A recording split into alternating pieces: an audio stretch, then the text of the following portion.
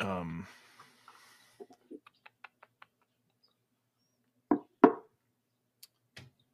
yeah, this is where I always need Dan to like fire off some weird thing to use for the beginning. Well, I think we just got it right there. Yeah. Shout out to Dan. We're gonna fire it off with no proper start, I guess. We're just getting this thing rolling. And here, we can fire it off because I'm fresh cracking this, and I was gonna wait till we're actually recording to pop it. So yeah, let's hear that pop. Boom. Oh, that was a good one. Ready to go, baby. Right up to the mic.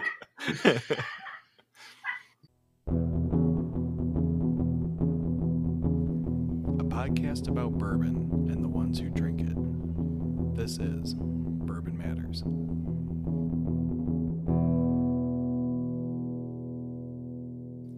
And welcome to Bourbon Matters. I'm Jake.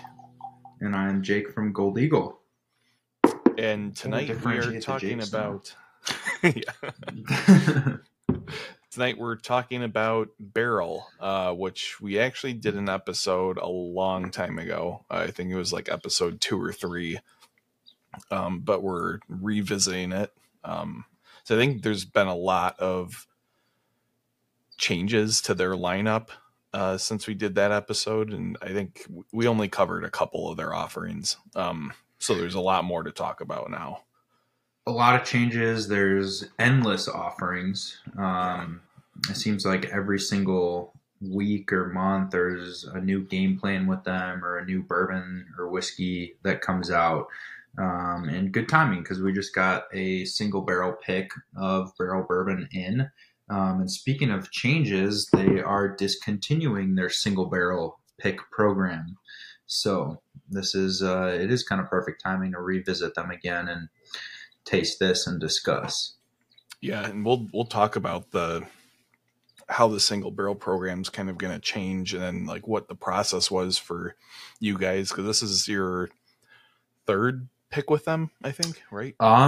So if we include like all the blended batches that we've picked, and not just the single barrels, then I think this is probably our 5th or 6th, maybe even 7th different pick.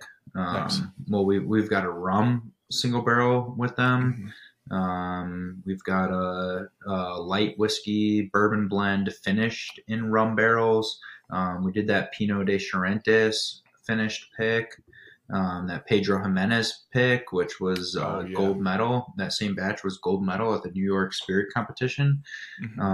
So we've got quite a variety of barrel bourbon picks, and our original one was like a 14-year Tennessee single barrel that was really good a couple years back, which we know a lot of people hate on Dickel and Tennessee, but once you get to that 12 to 14 plus range from Dickel, you can get some really, really good barrels that don't even taste like they're from that same distillery. But yeah, one of these days we'll talk about the Dickel 15, which is like yeah, and that's a pretty good episode too, because a lot of people do hate on that brand and that distillery, and honestly, I feel like it's for their stuff is so off profile from a typical bourbon because it's very dry oak is like the predominant flavor, but you can find some really, really good Dickel products, and yeah, so it just kind of depends on the age. They're not all bad. You don't have to hate just because it says distilled in Tennessee. Yeah, so before we really dive in, there was a big news story this week. Penelope was bought by MGP. I don't think they officially disclosed how much it was, but it was estimated to be something absurd, like 120 million, I think. I don't know. I've heard I've heard higher than that. But who knows? I mean, MGP's got a lot of money. And what's super interesting about that is most of the listeners probably know, but Penelope is made of MGP bourbon. So they're kind of like buying back their own stock because that sale included all of the barrels that Penelope had. Oh, that's interesting. Okay. Yeah. So it wasn't just a brand; it was all existing bottles, all existing barrels. Everything that Penelope has is now technically back to MGP. Oh, so it's 105 million in cash to be paid at closing, and then there's a couple stipulations and like performance metrics that will bump it up to a maximum of 215 million. Wow. So that's pretty crazy. That is crazy, especially thinking about blending brand. For a blending brand, just buying MGP's product anyway. that makes I think that makes Wilderness Trail's acquisition, just look like nothing. That was what, like 300 million, and that was, I mean, they're like the yeast kings for one, and they do a ton of contract distilling.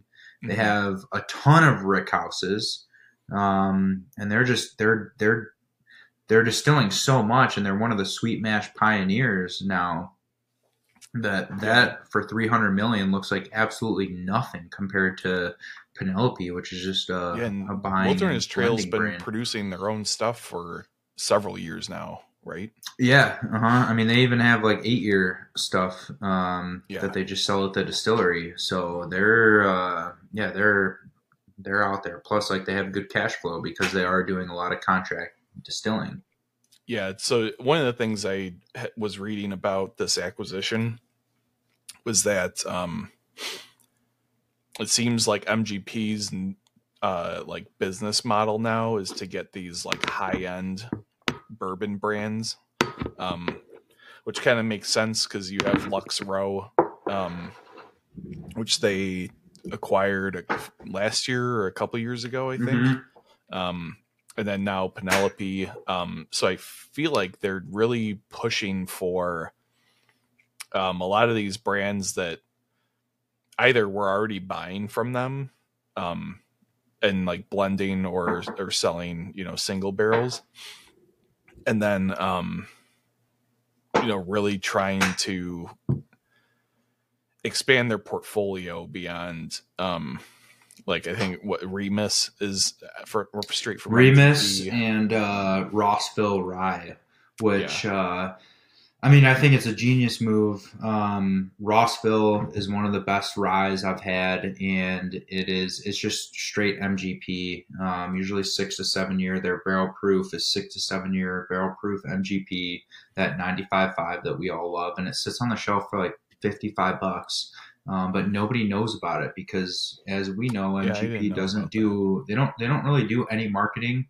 It's 90. I would say, off the top of my head, probably 99% of their business is just selling barrels, if not more than 99% of their whiskey business is selling barrels. And MGP also does a lot of other things. They do a lot of like grain wholesale and other types of ingredients that is way above what I know about them. But whiskey is just kind of like one portion of what they do, and then it's a huge deal compared to other distilleries size wise on how much they're producing, and less than 1% probably gets bottled under their own name. But it's also interesting because 5 or 6 years ago, nobody wanted MGP. MGP was kind of looked at as like the Dickel now. Like people saw distilled in Indiana on the label and they got scared. They veered away from it. But now it's the complete opposite. You see distilled in Indiana and you know it's a good product because it was probably distilled at MGP. So I think they're realizing they have a really good product. They just don't have the good branding and marketing, and buying these brands that are using their product in a very good way is a very easy way for them to slip back into the market and really capitalize on how good their whiskey really is that they're producing. Yeah, and especially since the name has is no longer synonymous with like bad whiskey or whatever. So I think a lot of people have realized that, like, one, bourbon doesn't need to be from Kentucky, and two, that good bourbon doesn't need to be from Kentucky. So I think it's definitely shifted. I mean, honestly, it's amazing. And there's probably listeners right now. Yeah. And I mean, there's probably plenty of listeners right now that are like, don't believe that MGP was ever something that people didn't want. But I can tell you, when I started working at Gold Eagle, it was a hard sell to get people to buy a bottle that said distilled in Indiana. It is just like bottles now that are distilled in Tennessee. Nobody wanted MGP until basically the general public, the masses, realize that this is really, really good whiskey. Just depends on who's blending it, to make it kind of stand apart. Yeah, I remember when me and Dan first started like hunting for stuff. Like we would look at stuff and be like, why would anyone want Indiana whiskey? Yeah. Then going to some of the master classes and just trying like different things, it's like becomes quickly apparent that like really good whiskey is made in other states. So right. Mm-hmm. Yeah, I think a lot of people are opening up to that, and it's like obviously it's showing, because now MGP is like people specifically hunt for these MGP labels because they know it's going to be really good. Right. And like the rye is just like unparalleled. So yeah, and I know I actually just met with them this week, and they're coming out with like 5 new expressions for Rossville and 4 or 5 different expressions for Remus. So I know for Rossville, they're going to have like a 100 proof rye, something around 90 proof. They're going to have a barrel proof. They're also going to have a 7-year. And then they're also going to have, like how Remus did the repeal once a year release. They're going to have a Rossville 10-year that releases once a year. And the new labels look sharp. It doesn't look anything like the old labels. It looks very modern. Kind of reminds me of like a Lux Row label. So obviously there's a little tie in there probably with the marketing teams coming up with those new labels. But yeah, it's exciting to see them really come full circle and realize how good their whiskey is, and then also good for them on buying other brands that are already using their whiskey, so that when the consumer that doesn't know a whole lot picks up that brand off the shelf the next time, it will taste very consistent over just buying some Kentucky brand or some smaller distillery that people might not have heard of, because they'll have a jump start on getting more of their whiskey out there. Yeah, and word on the street is that MGP is actually starting to limit what they're selling to people in terms of barrels, because they've really depleted their stocks, and they really want to hold on to some of those older barrels that they still have. Yeah, I mean, it's like if you don't have a relationship with MGP right now, you basically can't buy their whiskey from them. They don't really take people off the street anymore. And over the past like 5 or 6 years, it's gone from like, all right, you're a new customer with us, you can have 8-year stuff. And then every year it seemed like it just got younger and younger, like to the point where 2 years ago, we actually partnered with a local distillery, Copper Fiddle, and we got some MGP samples, and we were talking about buying some MGP barrels to do like a private label, and the oldest that they would offer us was 2-year, and they didn't even give us the option of tasting the barrels. They were just like, here's the recipe. If you like this, we're going to send you 4 random barrels with that recipe. And honestly, like, I wish we did it. At the time, it seemed a little crazy to buy 4 barrels without being able to taste them and just kind of taking a lone shot in the dark on them. But those barrels now would be 4 or 5 years, probably turning 5 years soon. And now you can't go to MGP and get new make. Yeah. Like, if you don't have a brand or relationship with them, you're not going to walk in there and be able to get anything. So. Yeah. Well, speaking of MGP, this Barrell Craft Single Barrel that you guys picked is an MGP. It's 9 years, and it's 111.5 proof. which is pretty typical of Barrel in terms of proof. They're usually in the like teens or 20s. Unless you get like a 20s. Light whiskey from them, they're usually, they have that lower proof MGP, which when it gets the right age is really good. Yeah. This one is excellent. It's got a lot of really great notes. Do you know the mash bill of this, don't you? Yeah, 75% corn, 21% rye, 4% malt. Yeah, it's like it's so really typical nice. Typical MGP mash bill. But yeah, go ahead. It's a really nice amount of rye because you definitely get some of that spice in here. But the corn content is pretty high and gets you like the nice sweetness to counterbalance that. It's a really well balanced whiskey. Yeah, I was gonna say super balanced. I get a ton of vanilla, a ton of oak, especially like toasted oak, charred oak. And I think that's coming through a little bit more just because there really isn't a lot of 9-year MGP on the market. Most brands that I know of, I mean, even Penelope, their MGP is really 4 years is what they're using. And yeah, there's this, like, as we were talking about, how MGP has been cutting back on people. It's pretty, I would say, rare to find anything older than 8 years MGP bourbon nowadays. Just especially a single barrel.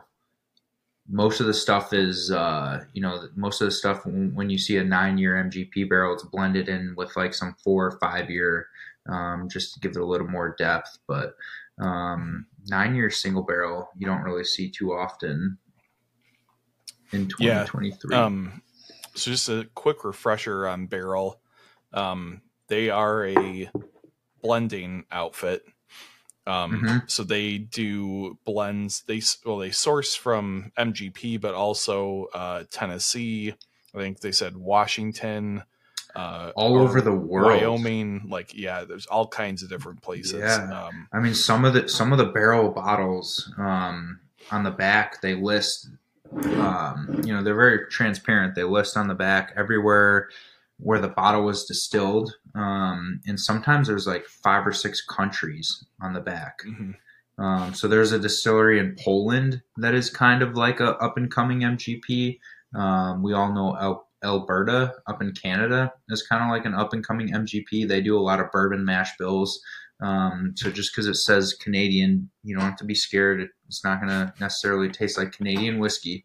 But yeah, there's a lot of different places doing a lot of really good stuff and sourcing barrels out. And Barrell Craft, being a blending house, was kind of on top of the game and got to all these places before most of the other distilleries that are now trying to get into the blending game have. So they have good relationships all around the world and have a bunch of unique stuff to pull from. Yeah, and a lot of people kind of shit on blending, but I think a lot of people probably look at Barrell and say, I don't know if it's worth $80 or $90 for a blend, but almost all of their blends are using much older whiskeys, usually like in the 8, 9, 10 plus year range. And all the ones that I've had have definitely been worth the money. They're all I think the only issue with being a blended whiskey in this day and age is you have a lot of old school drinkers that think just because it's blended it's not as good as like a single malt or a single barrel. And really, rewind 2-3 years ago, I think even people who are really into it like us kind of looked at blended whiskey as like a secondary category. But what I think the average consumer doesn't realize is there's a lot of art that goes into blending, and recently more and more people are starting to appreciate and realize that you're not just dumping barrels together and bottling it. There's layers that go into blending, not only to choose, what barrels and what mash bills to blend together, but also how to blend it and the pace that you're blending it together. Yep. As we saw with Fox and Odin, their 100 proof whiskeys have the flavor of 120, 130 proof whiskey without the burn. And that's because they're doing that cognac style slow blending method.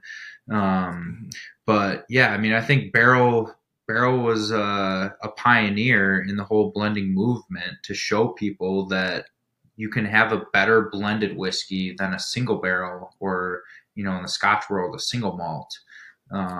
Which Scotch, I think it's a little more prevalent, and I think they're a little farther behind than bourbon with the whole blending thing, because Scotch drinkers are scared anytime they see blended. It's always looked at as like a secondary whiskey category, but I think this day and age, like most bourbon drinkers realize that there is an art that goes into blending. And if it's from a producer that you trust, and you're probably going to get a really good whiskey from it. And, I get a lot of questions about Barrell, and not really as much anymore, but is Barrell worth the $80 price tag, the $110 price tag? And again, keep in mind, they came in with a blended bourbon and started charging $80 minimum for their product 3 years ago, 4 years ago, when blending was looked at as kind of like a poor man's bourbon drink. And I think they're a huge pioneer in changing everybody's mindset about blended whiskey and showing people that you can have a much more flavorful whiskey if it's blended correctly than a single barrel. It doesn't necessarily mean it's better. Yeah, and like I think a lot of the hesitancy around blends comes from the Scotch world, where blends are typically like cheaper scotches, right? So a lot of people kind of look down on that, but then I feel like that carried over a lot into the bourbon world. Yeah. But the evidence, I think, is pretty clear when you look at like the number of awards that Barrell wins every year at like spirit competitions is pretty incredible. Like I think they won like 8 or 9 different gold or double golds this year.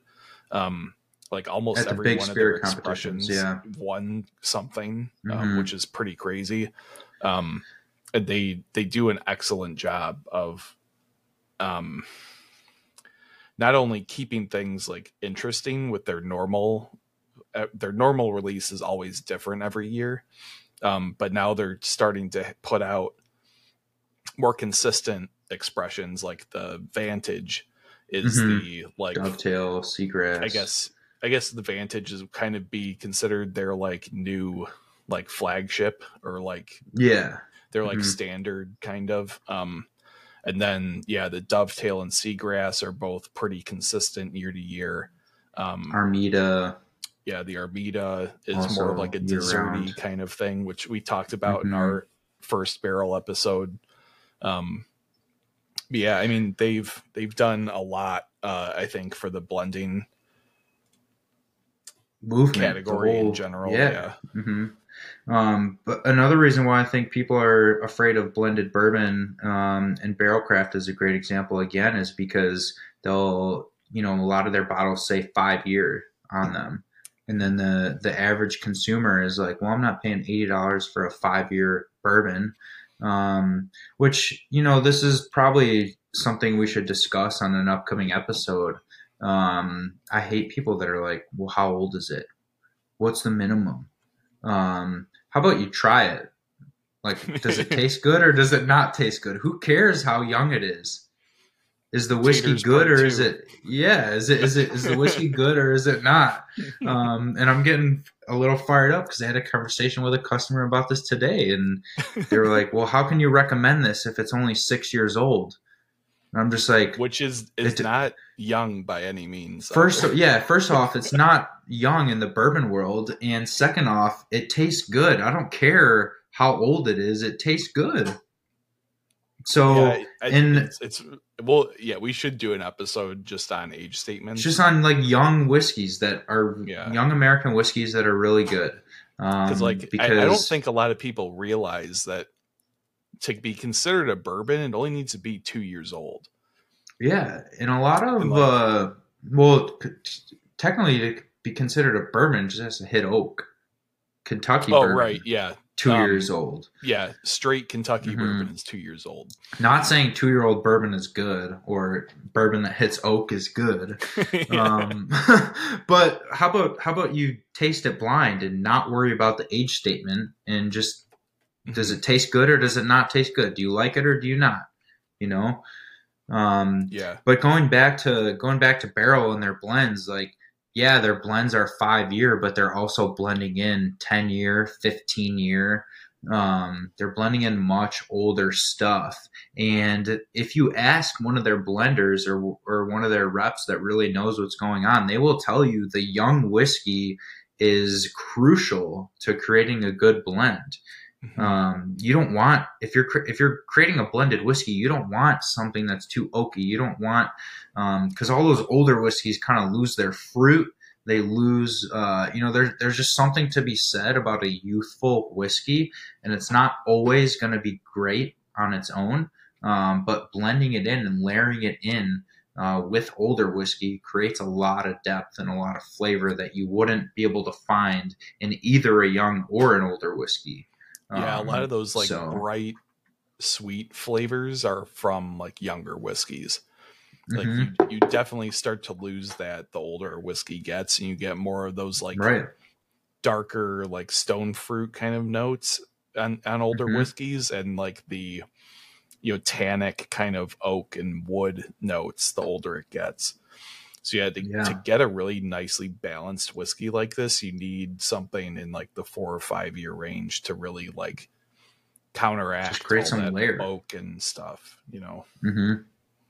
Absolutely. So I'm talking a lot about blends, but today's focus is a single barrel, which it's kind of a good transition because the only reason why we picked the single barrel is because Barrell informed us that they're discontinuing their single barrel pick program, which when I first heard that, I was extremely disappointed. I can't even tell you how let down it was, just because like some of my favorite picks, we just did an 8-year barrel single barrel pick that beat Russell's 13-year in our blind tasting, and that wasn't even really close. The 8-year barrel pick destroyed it, which another reason why age doesn't really matter. It's all about flavor and taste. If Dan was here, he'd ask for the vote tally. Yeah, and you know what? I was actually looking it up earlier, and I was like, oh, Dan's not on the episode, so it doesn't matter. No, but this one was it wasn't close. It was like 30-15 or something like that. Oh wow, yeah. It was almost a landslide for the barrel pick over the Russell's 13-year. And I know it depends on the batch of Russells that you're putting in there, but the one that we had, it was just like how we were saying earlier, some of those older whiskeys just get too oaky and too tannicky. And by the way, Jimmy Russell, like I've listened to podcasts where he talks about how 10 years is a sweet spot, and that's the reason why they never released anything older than 10 in years past, is because he believes that 10 years is like the money spot for bourbon. So it's kind of interesting that they came out with that 13-year, and I don't think we'll see too much older than that from them unless they just have a bunch of leftover stock, or Campari wants to step in and get more money out of some of these barrels. But with bourbon, you can really go wrong if something ages a little bit too long. I think a lot of the feedback on the Knob Creek 18-year was negative. I thought it was terrible. Yeah, I haven't tried it yet, but I've heard that it's just basically like liquid wood, and a lot of people were not really fans of it. I actually really like that kind of flavor. You probably will like it then. I might like it. So but it was. I mean, the Knob 18-year is too oaky, and like I give them props for coming out with that, because you don't see an 18-year bourbon that's extremely hard to find. Yeah, Elijah Craig is the only other 18. Elijah Craig. I mean, like, if you want to talk about anything older than 18, like the Pappy lineup. But I, off the top of my head, like, I can't think of anything that's really out there that even if it's hard to find, like, has an age statement of 18 years that is bourbon and not just American whiskey.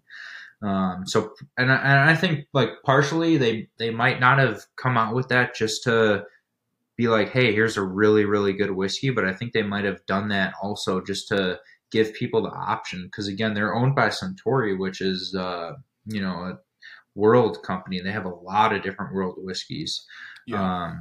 And in other parts of the world, with Scotch, with Japanese whiskey, age does make a bigger difference because they're not getting as much evaporation, so that whiskey ages a lot slower. So you can get a really, really good, deep, complex 18-year-old Scotch or 18-year-old Japanese whiskey. And I think that might have been like hey, look at this 18-year-old bourbon, and let's just kind of see what people think. Because they know it's gonna sell. They know people are gonna be looking for it. But the people that actually drink the stuff and know about it, they'll quickly realize that, this is kind of past its prime and should have been bottled around the 12 to 15 year mark at the latest. Yeah. So shit, I had a point. No, I forgot. Well, I guess we should circle back to why Barrell is discontinuing the single barrel program. Right. Okay, yeah. Because they are a blending house. They're known as being the best blenders, and I tell people all the time at the store that these guys are master blenders. You should know that they're not going to put out anything bad. I've never had anything Barrell Craft that I didn't like. There were things there. Of course, there's things I like better than others, but there's never been a blend that I've tasted from Barrell Craft that I thought, oh, this isn't good. Because everything they do, I think, is really good. Yeah, the only thing I don't think their gray and gold labels are worth the money. They're excellent whiskeys, but they're not worth $300 and $500. I agree with that. Almost nothing would be. Yeah, I mean, well, that's the other thing with bourbon is, like, there's so many good $50 bottles. There's so many good $100 bottles. How much better can it be where you have to spend $250 or $500 on a bottle? Yeah. And I mean, we saw that at the Barrell Gray and Gold label. We tasted all the gray and gold label bottles that they had, and feedback from everyone was like, yeah, they were good, but their $80 bottles on the shelf are just as good, if not better in some cases. So like it's very hard to justify spending that money on an American whiskey. Yeah, and like bourbon and rye are supposed to be like cheap, down and dirty, spirits. Like, and it's just corn. It's not that expensive. It's hard to justify beyond like the $150 mark for like, I don't care how old it is. I don't care what the proof is. Once you get into like the $200+ range, it's just like it's a tough sell, unless it's like absolutely unbelievable, like, because like even like the Pappies and stuff are like less than 150, I think, for like retail. 23 is maybe like 120. No, I think it's like no. I think it's more. That's like 400. Oh really? Oh, I thought retail. Yeah, no, it's like 400 retail. Well, the 12 years like 90 something. So yeah, the 12 years like 90. The 15 years like 130. But then once you jump up to 20, then it's like 200 or 250, and then the 23 is like 400. But again, that's also probably the distributor and Buffalo Trace, Sazerac, whoever, just raising the price a little bit, just because. I mean, Yeah, that's kind of like a whole nother discussion, because sometimes they do find 23-year-old Pappy barrels at the end of their aging just completely empty, dried up. Yeah, yeah. So you have to figure that all into your cost. Right. You know, Yeah. but yeah, I mean, it's and I've never tried Pappy 20 or Pappy 23. Mostly because I don't care to, because everyone that I've talked to that has tried them has said they're just oaky water and they're not good, and the 15 years where it's at. And I've had the 15 year, it's really good. I would never splurge or, seek out a bottle. But yeah, I mean, I can't imagine the 20 or 23 year being better at all, let alone worth 5 times, 10 times the price. I read a review, I think, on the 23, and the author was like, the only way I can describe it is challenging, and I was like, oh, that doesn't sound good. Yeah, no, it doesn't sound good at all. Like, if you're drinking like something that good, yeah, every like palate note was like earth, like dirt, like forest floor. It's like wood. That sounds like like the tree bark. Yeah. Yeah. So. But yeah, anyway, no. I was gonna say we absolutely need to record a age statement episode. Yeah, I think we do. Mm-hmm. But to try and circle back for the second time now. Yeah. I was about to do that too. The plan for Barrell is to start doing like private select blends, right? Mm-hmm. Yeah. Which it makes sense, and I think it's kind of cool. I don't think I'm with them on completely stopping single barrel picks. Like I would like to see them give the option of both. Yeah. But their whole thing is like, we are blenders. We're trying to portray and advertise ourselves as master blenders. So when there is a single barrel released with our name on it, it kind of takes away from our motto of being blenders. So yeah, I'm kind of with them halfway on this one. But I do think it's cool that they're sticking to their name and their brand. And I'm really excited to taste some of the blends that they offer, because a lot of times, as we mentioned earlier, you will find more depth and complexity in a blended whiskey if it's done right by someone who knows what they're doing. Yeah, I think it'll be interesting, and I'm wondering if as far as I know, they haven't really released details about like how they're going to go about it yet. No. So I wonder if it's going to be kind of like a maker's experience where you go and you kind of build your own blend, or if they're going to just do blends. And that would be badass if they did, but I don't think that's how they're going to do it. Yeah. I think they're going to just do, I think they're just going to do blends and offer them. But who knows? I mean, so they're supposedly building like a state of the art, like best of the best high end distillery in Bardstown, where you can go and kind of do some things like that, like not just stores, but the average consumer can go in and kind of create like a mini blend. And in the past, they have actually done like blended picks that we could pick from in the past.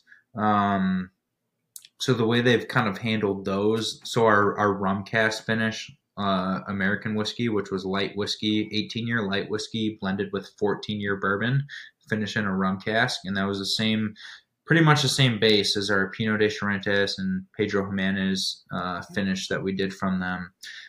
They're creating a blend. You get to pick from the blend, and if you pick that one blend, they won't sell it to anybody else in your state. Oh, okay. So it's basically like a 30 bottle minimum that you have to commit to, and then they'll keep selling it in other states until they run out. Which I think that's cool, because it gives it gives a store like us the opportunity to do more picks with them, because we're not committing to 200, 150 bottles on one pick. We can commit to a lot less. And it also helps smaller stores do barrel picks who would never be able to commit to a level of exclusivity too. That's nice for like a smaller store that, right. Like has to compete with like the big chains and stuff like that, or like something like an exclusive limited pick from Barrell is like a good draw, to the store. Right. So yeah, exactly. So yeah, I think it's good. I think it's cool. I just would like the option to be able to, sit there with 5 samples, maybe 2 of them be single barrels, 3 of them be blends.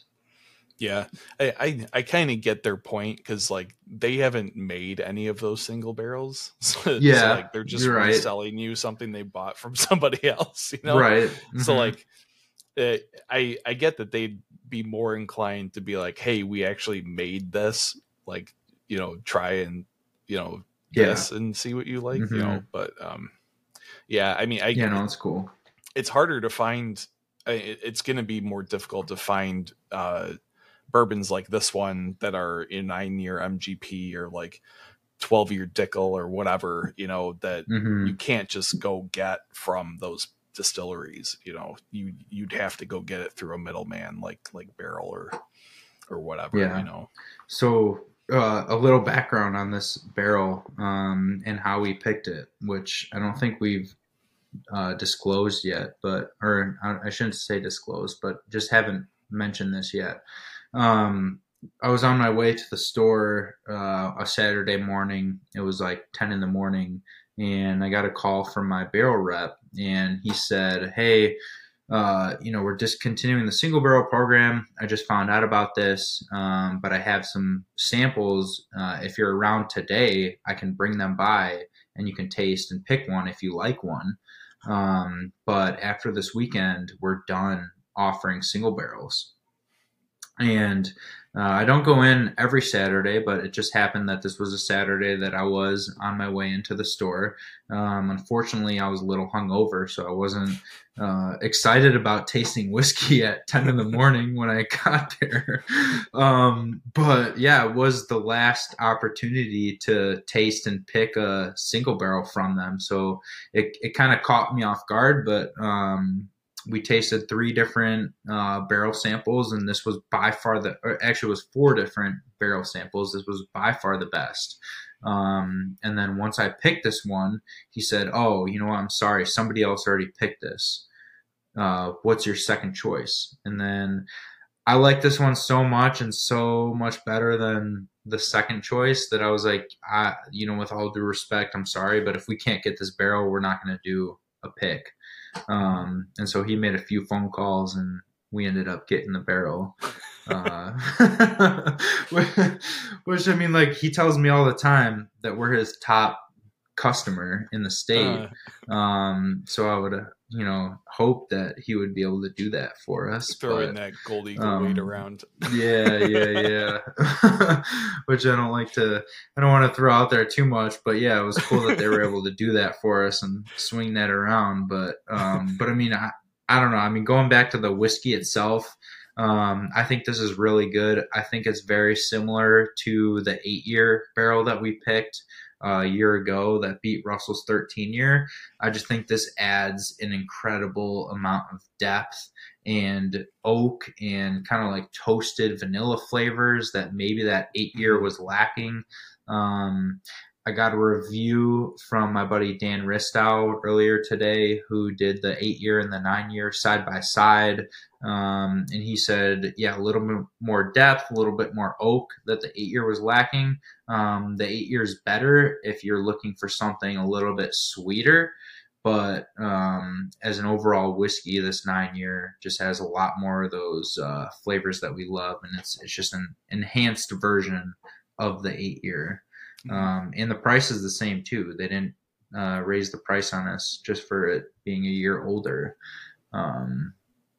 So I don't know, $109.99. How about you as a consumer? Like, what do you think of that price point for a 9-year? Yeah, I think it's worth bourbon? It. It's like you said, you're not gonna really find anything comparable, at least easily. And like this one, the flavor profile is pretty spot on for what you'd want out of a 9-year whiskey. Very well balanced, like we said. It gets, some of the rye notes that I'm looking for, but it definitely would appeal to a non-rye drinker, like the hardcore bourbon enthusiast as well. Yeah, it doesn't have like a cinnamony rye. It's more of like a baked goods type of rye, which is, I think sometimes when people hear rye and they get scared, that's the people that, don't like that cinnamony, too heavy on the spice note. But this is more of like a toasted, like baked goods type of spice going on. Yeah, it's definitely much more like vanilla and the toasted oak forward kind of notes. The rye just kind of comes through on the end a little bit, which is kind of what I look for. But yeah, I mean, I think overall very balanced. Yeah, it's a good price point for a single barrel, especially of this caliber. Yeah, I think overall it's a really good pick. Mm-hmm. And you know me, I like the high proof. I like the barrel proof. This is most of our picks, I can say, taste well below their proof. I think this one tastes right at its proof. It's not like a sneaky one by any means, but it's full of flavor, which a lot of times when you get those lower proof whiskeys, they're just lacking a little bit of flavor. But this one's crushable, and it has full body, full flavor, very viscous. And at 111, it's a nice, accessible, like barrel entry proof or barrel entry. Are we going to start talking about session whiskeys at 111 proof? No. should not count as a session whiskey at 111. Yeah, not a session whiskey, but yeah, it's definitely. You can have more than one. Yeah, and like you can have more than one pour. People that don't necessarily like higher proof whiskeys might like this one because it's not too high. It's a nice sweet spot. It's a good gateway into higher proof, barrel proof for people that don't like that high proof, but it's also a great bottle for even, the connoisseurs who, I only drink hazmat. Yeah. So it kind of hits on every aspect of what you'd want in a whiskey, no matter what kind of whiskey drinker you are. And this is off of a fresh crack too. I think usually with the barrel cask strength stuff, it opens up a lot after it gets a little airtime. I don't have my water dropper up here, or else I would do a water drop and see how it changes. Yeah, I actually haven't tried this with water yet. I started doing that at all of the master classes because I can't remember. Yeah. They told us that to do it at one of them, and normally I do not. But after that one, I was like, "Holy shit, this really makes a difference." I've been trying. Yeah, I mean, it's all of them. It's kind of hard to know, and it's a personal preference thing. Whether you like it better with the water or without it, and I can definitely see it being hard at the master classes because you only have half-ounce pours, and there's 6 or 8 pours to go through. So you really only have like one full sip without water, and then one full sip with water if you're adding water to them. Yeah.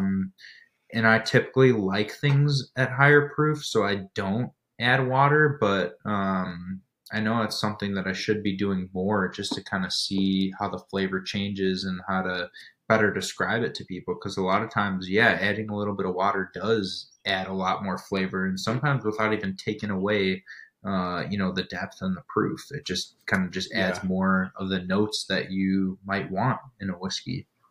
Yeah,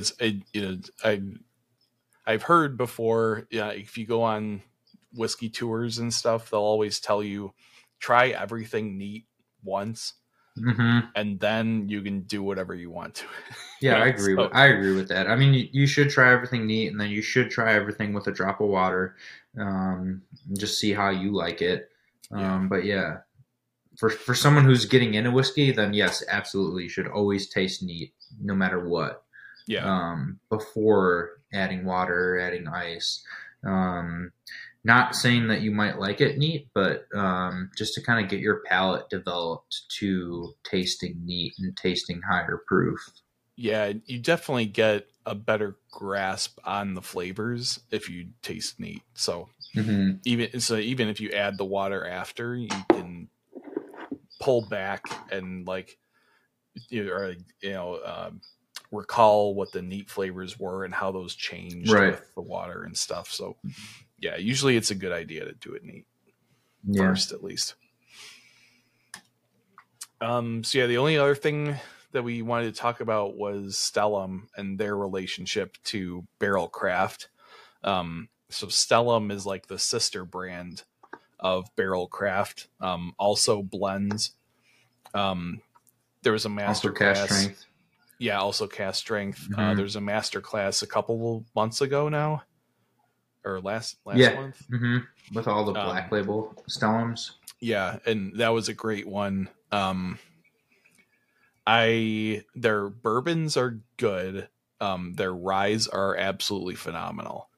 I can't recommend them enough. I really enjoyed the Lone Cypress, I think was the new rye release. Yeah. That's and the Tara.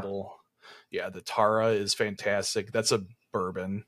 Which it is a bourbon, and maybe it's not worth mentioning because I know you can only get it at Gold Eagle. The Tara was a blend created for somebody in California, and a couple cases got misplaced, and so we kind of have almost exclusive rights to it within Illinois because we took just about everything that the distributor had, but it's a really, really good blend of Stellum bourbon. And the ryes are really good. And just talking about the standard Stellum, I think the standard bourbon is really not anything great, but the standard rye, which is $55 on the shelf, is actually really good. Yeah, and Stellum, I think they said was trying to kind of be the more price accessible version of Barrell. Yeah. But once you get into the special releases, you're talking about that same Barrell price point. Yeah, which is super worth it. Super interesting because they said they started Stellum to be an accessible, friendlier price point on the shelf. And at first they just came out with the bourbon and the rye, which were $55, which I think is genius on their part because, there was a ton of customers who didn't want to spend $80 on a bourbon. And again, these are kind of people that are just getting into whiskey, who don't necessarily think they'll appreciate an $80 bottle of whiskey. So it was a good move on Barrell Craft's part to start this Stellum brand. But now it seems like everything Stellum is putting out is their higher end black label releases, which are $100 on the shelf. I don't know. It's I think it's a little iffy. Nobody really knows except for the 4 people who started Barrell on where they're going with the Stellum brand, but I've heard rumors, inside rumors, that they started it just to sell the brand and get more cash flow for Barrell. I've also heard that their full intention was to just come out with those 2 $55 bottles, and they kind of discovered older, more rare casks in the Stellum inventory, and that's why they came out with the black label higher end bottles. But I guess nobody will really know unless some more information gets leaked, or unless they sell. Yeah. I mean, either way, I think the rye, the standard Stellum rye, is definitely worth a buy if you're into rye. It's very good. Other than that, I don't know what else there is to say. Seagrass, I don't know. It's amazing really how fast it is. Really good. That's my summer sipper. You can't find a better barrel proof 115, 120 proof whiskey than Seagrass for the summertime. But it's amazing how fast. Really good. Yeah, I was just gonna say it's amazing how fast an hour goes when you're sipping whiskey and talking about talking about good stuff. But yeah, I just looked at the time. It's like, wow, we're already at an hour already. Yeah. So I don't have anything else to cover on Barrell. I don't think. No, I think that's about it. So yeah, I'm gonna plug Gold Eagle because Dan isn't here to give me shit for it. If you're looking for a really really good single barrel, especially MGP, do not miss this barrel. So that's always weird to say. Yeah. Barrel. Don't miss this Barrell single barrel. I don't know of many other MGP 9-year single barrel offerings out there on the mark. And we're unfortunately not going to be able to pick more single barrels from Barrell Bourbon. So get this while you can. GoldEagleWine.com, Facebook, Gold Eagle Spirits, Instagram, Gold Eagle Wine. But yeah, this is one of the most balanced MGP products that I've ever had in my life. So yeah, I would definitely recommend. Pick. Yeah, so if you want to listen to our first episode on Barrell, it's somewhere in our catalog, which you can listen to on Spotify, Apple Podcasts, or wherever you listen to podcasts. There is not a video episode, but if you like watching video episodes, you can watch us on YouTube.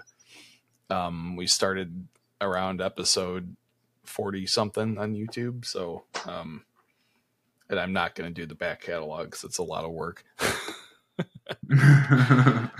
But you can email us at bourbonmatters@gmail.com if you want to tell us that we should review something, or you have some specific topic you want us to talk about. You can also find us on Instagram at Bourbon Matters, or at Facebook. You search Bourbon Matters. Yeah, I think that's it. And check out next week's episode about why age doesn't really matter. Yeah. Or a soon upcoming episode. That'll be a good one. I'm actually pretty excited. No, I'm excited for that one too. I'm already getting fired up. All right. Next week, age statements. Cheers. Cheers. Yeah.